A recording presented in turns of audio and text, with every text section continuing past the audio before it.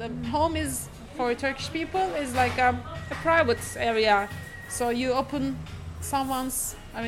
your door to anyone. Like they say that okay, come join. And sometimes the police came and asked that who is this person? They were saying, "Oh, it's my friend, my cousin." So because police entered the apartments and knocked the doors and like tried to catch the like protesters, but people were keeping them and hiding them. Like, no, this is my friend. Like, just we were like becoming immediately friend. Like, what's your name? My name is like, to make up a story if the police comes.